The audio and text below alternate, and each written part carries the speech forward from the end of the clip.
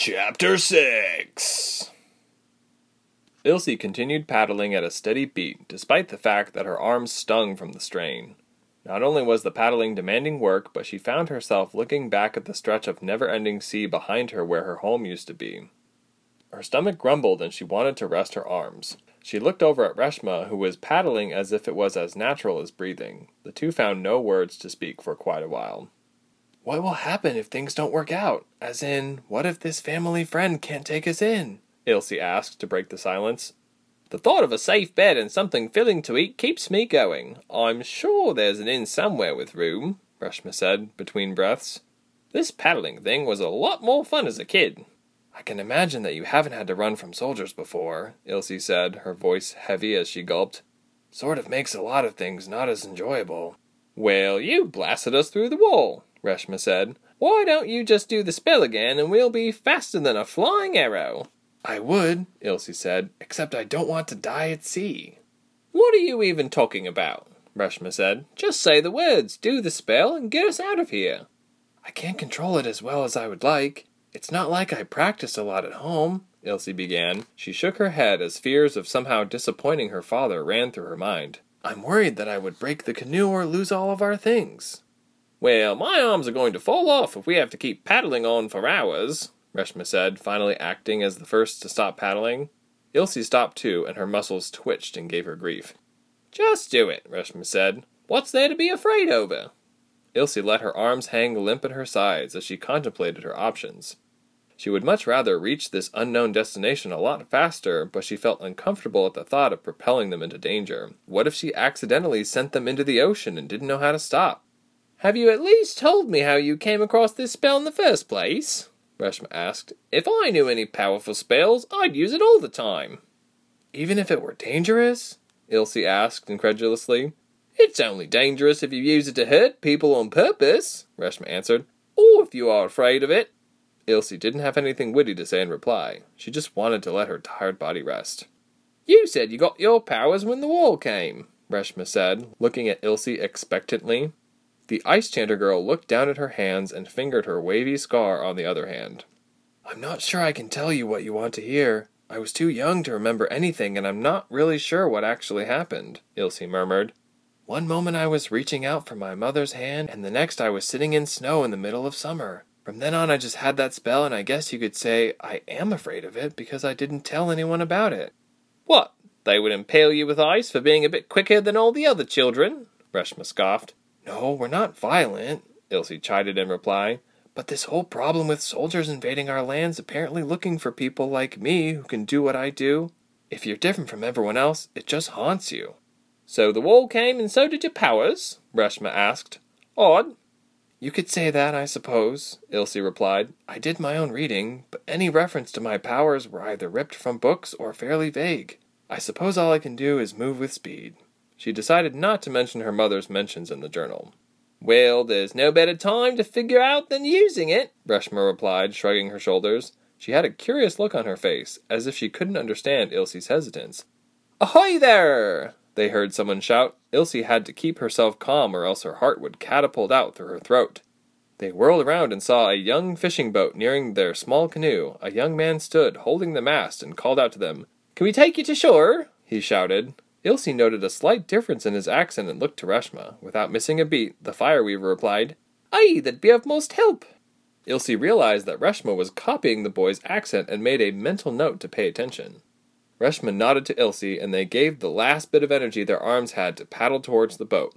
It stank of a fresh catch, and the smell was potent as soon as the tip of the canoe collided with the wooden boat.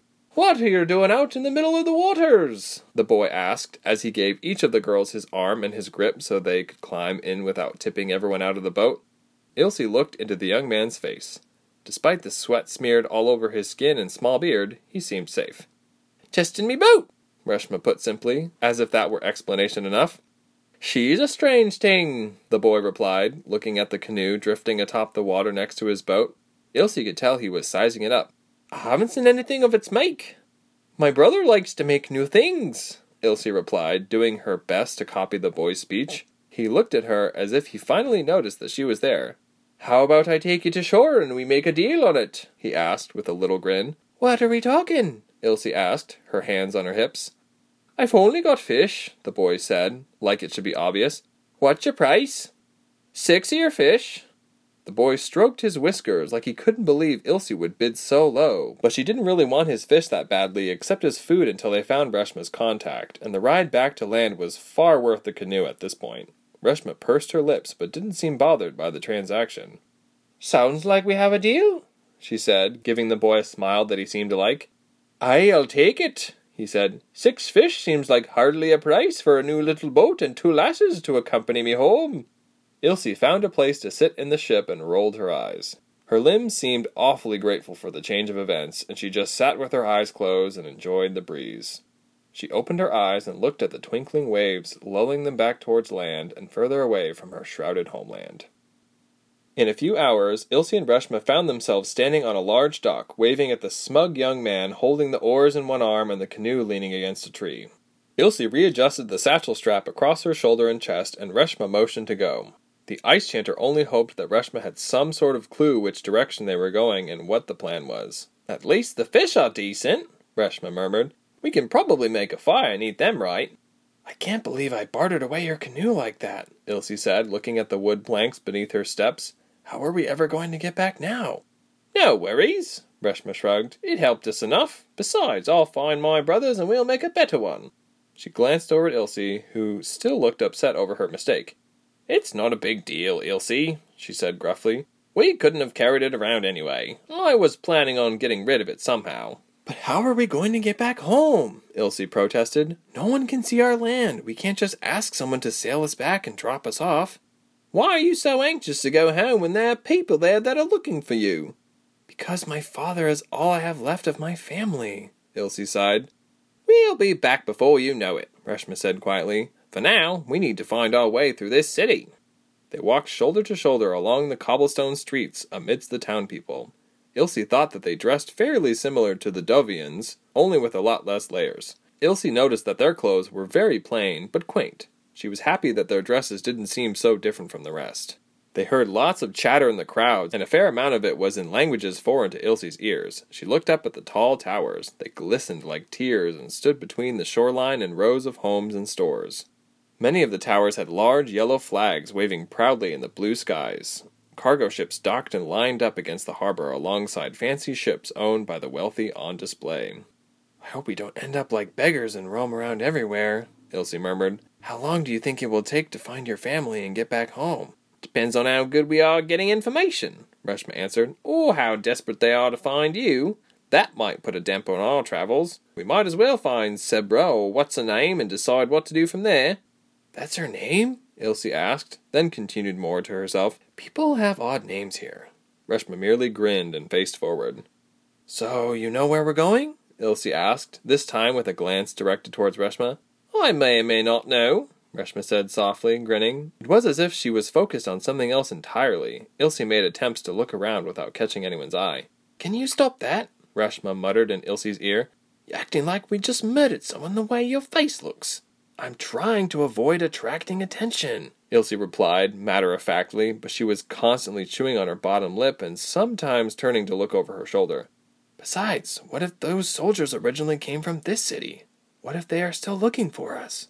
Then I'll charbroil them into whatever afterlife they believe in, Reshma muttered. We can't do that. People will see us, Ilse hissed. We can't let everyone else know that we're a couple of oddities from out of town. It'll get the wrong attention. I don't care what people think of me, Reshma retorted.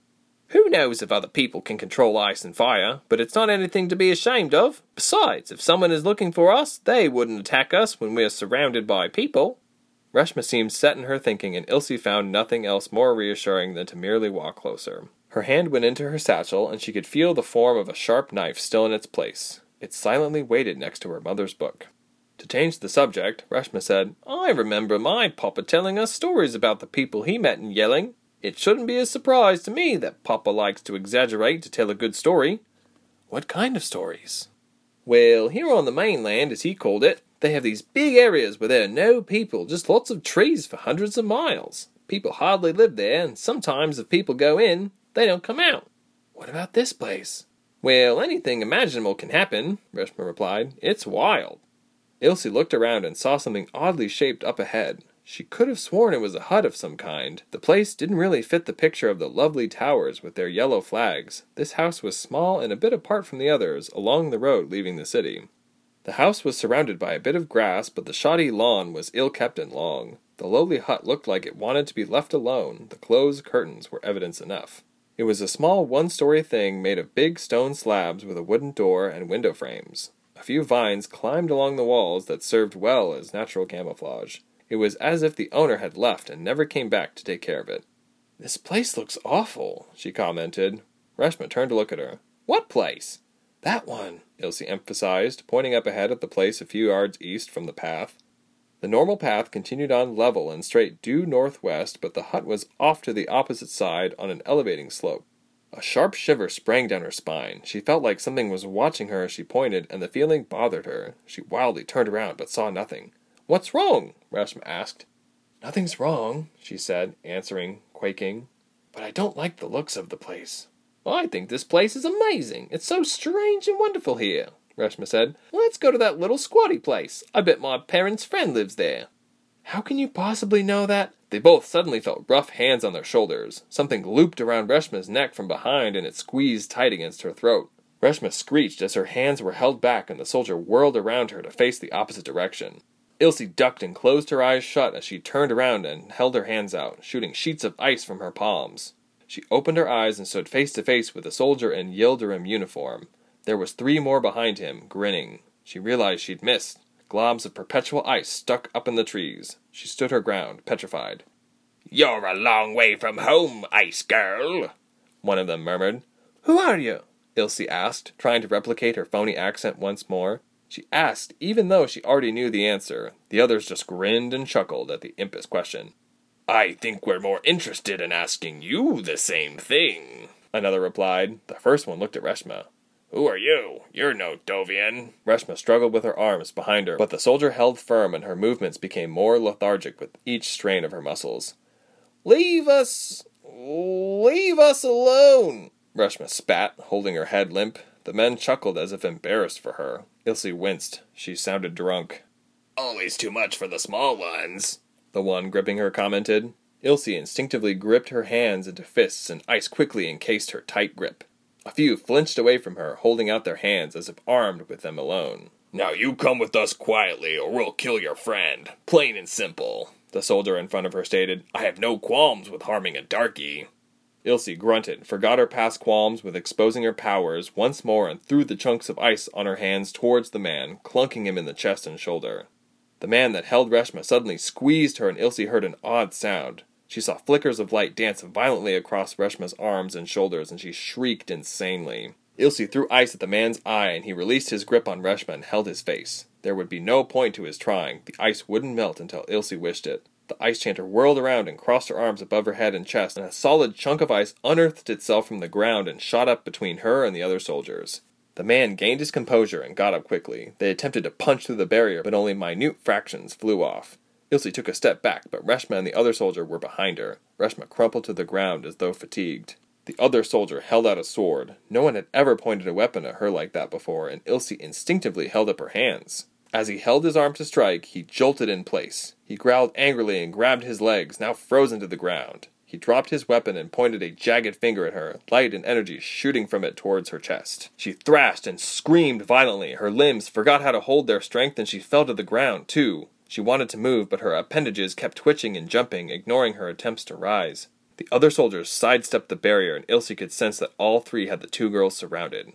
Suddenly, an arrow landed close to their feet. It almost spun into a Yildirim's leg. It quivered slightly in the spot of soil where it rested. "Who's up there?" "Shut up!" another soldier barked. He scanned the area with a stern frown. A woman approached the area from behind the odd little house. She wore long breeches and tall boots up to her knees. Along her belt hung 5 different kinds of knives. Her vest sported frayed edges and a high, open collar. Under the vest was a ripped shirt, torn at her shoulders. Her short, brown-blonde hair flapped against her cheeks, shiny from the lack of washing.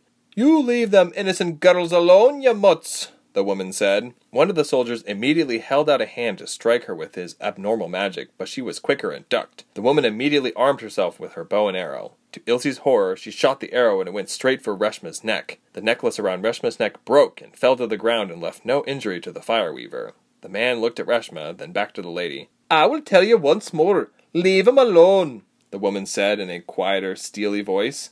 The one above Reshma cowered. They refused to let Reshma go, but there was something about this woman that gave them second thoughts. The woman sighed and reached behind her for another arrow and aimed the poised weapon at him. She shot the arrow. It flew with great speed, making a whining sound. It punctured the black boot of one Yildirim, and he held a hand to his foot as he fell to the ground. The other two, shocked and surprised, looked down at their comrade, then up at the armed woman. "Sorry, lads, can't have you getting in trouble," she muttered under her breath, as she held 2 more arrows at once to her bow. She quickly pulled the string back, and her hand barely grazed her cheek before the arrows found lodgings in the 2 soldiers' sides. "That wasn't too difficult a catch," she said wryly as they crumpled to the ground. She held a hand to the neck of the nearest victim until satisfied. She looked around and motioned to someone unseen by tilting her head towards the 3 soldiers sprawled on the ground. A young man wearing a scruffy beard and a large hooded cloak drove a small wagon behind him, pulled by the horse he was riding, and trotted lightly and casually around the corner into the part of the path where the scuffle occurred. "You know what to do, eh?" she grunted to the boy as he leapt down from the horse to help her put the bodies in his cart. "You keep me busy enough," he replied, the hood shadowing his eyes and nose. The woman chuckled to herself in reply. The young man mounted his horse again, the woman gave a slap on the horse's rump, and the horse began trotting again with his cargo in tow. "Who in the blue blazes are you two?" the woman said, her hands on her hips. She looked squarely at the girls with a raised, arched eyebrow. "We are looking for," Ilse began, looking at Reshma for affirmation. "A family friend of hers. We're from Ravenna, and we need shelter." "Ravenna?" the woman asked. "Do you know Sebra?" Reshma asked, her gaze timid and unsure. "The hell I know Sebra," the woman said, wiping the sweat off her hand before offering it. "That'd be me, lasses." Reshma scrambled to her feet and gave the armed and dangerous woman a hug. "I haven't seen you in ages," Reshma exclaimed. "I was a bit worried you wouldn't recognize me," Sebra laughed. "I'm not very hard to miss." "Well, it's been a while." "You know her?" Ilse asked with surprise.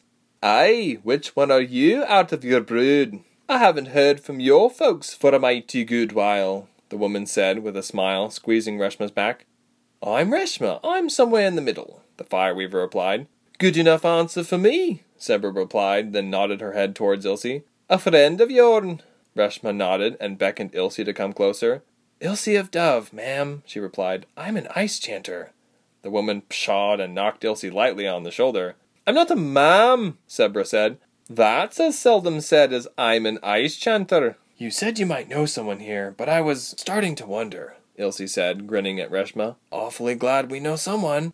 "Her father and I used to be trading partners," Sebra explained to Ilse with a wave of her hand. "I knew Reshma when drool came out of her mouth.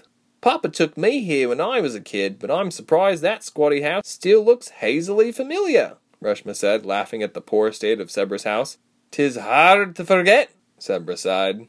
"So is this your trade?" Ilse said, half gesturing to the ground where the soldiers had lain motionless. "Welcome the newcomers?"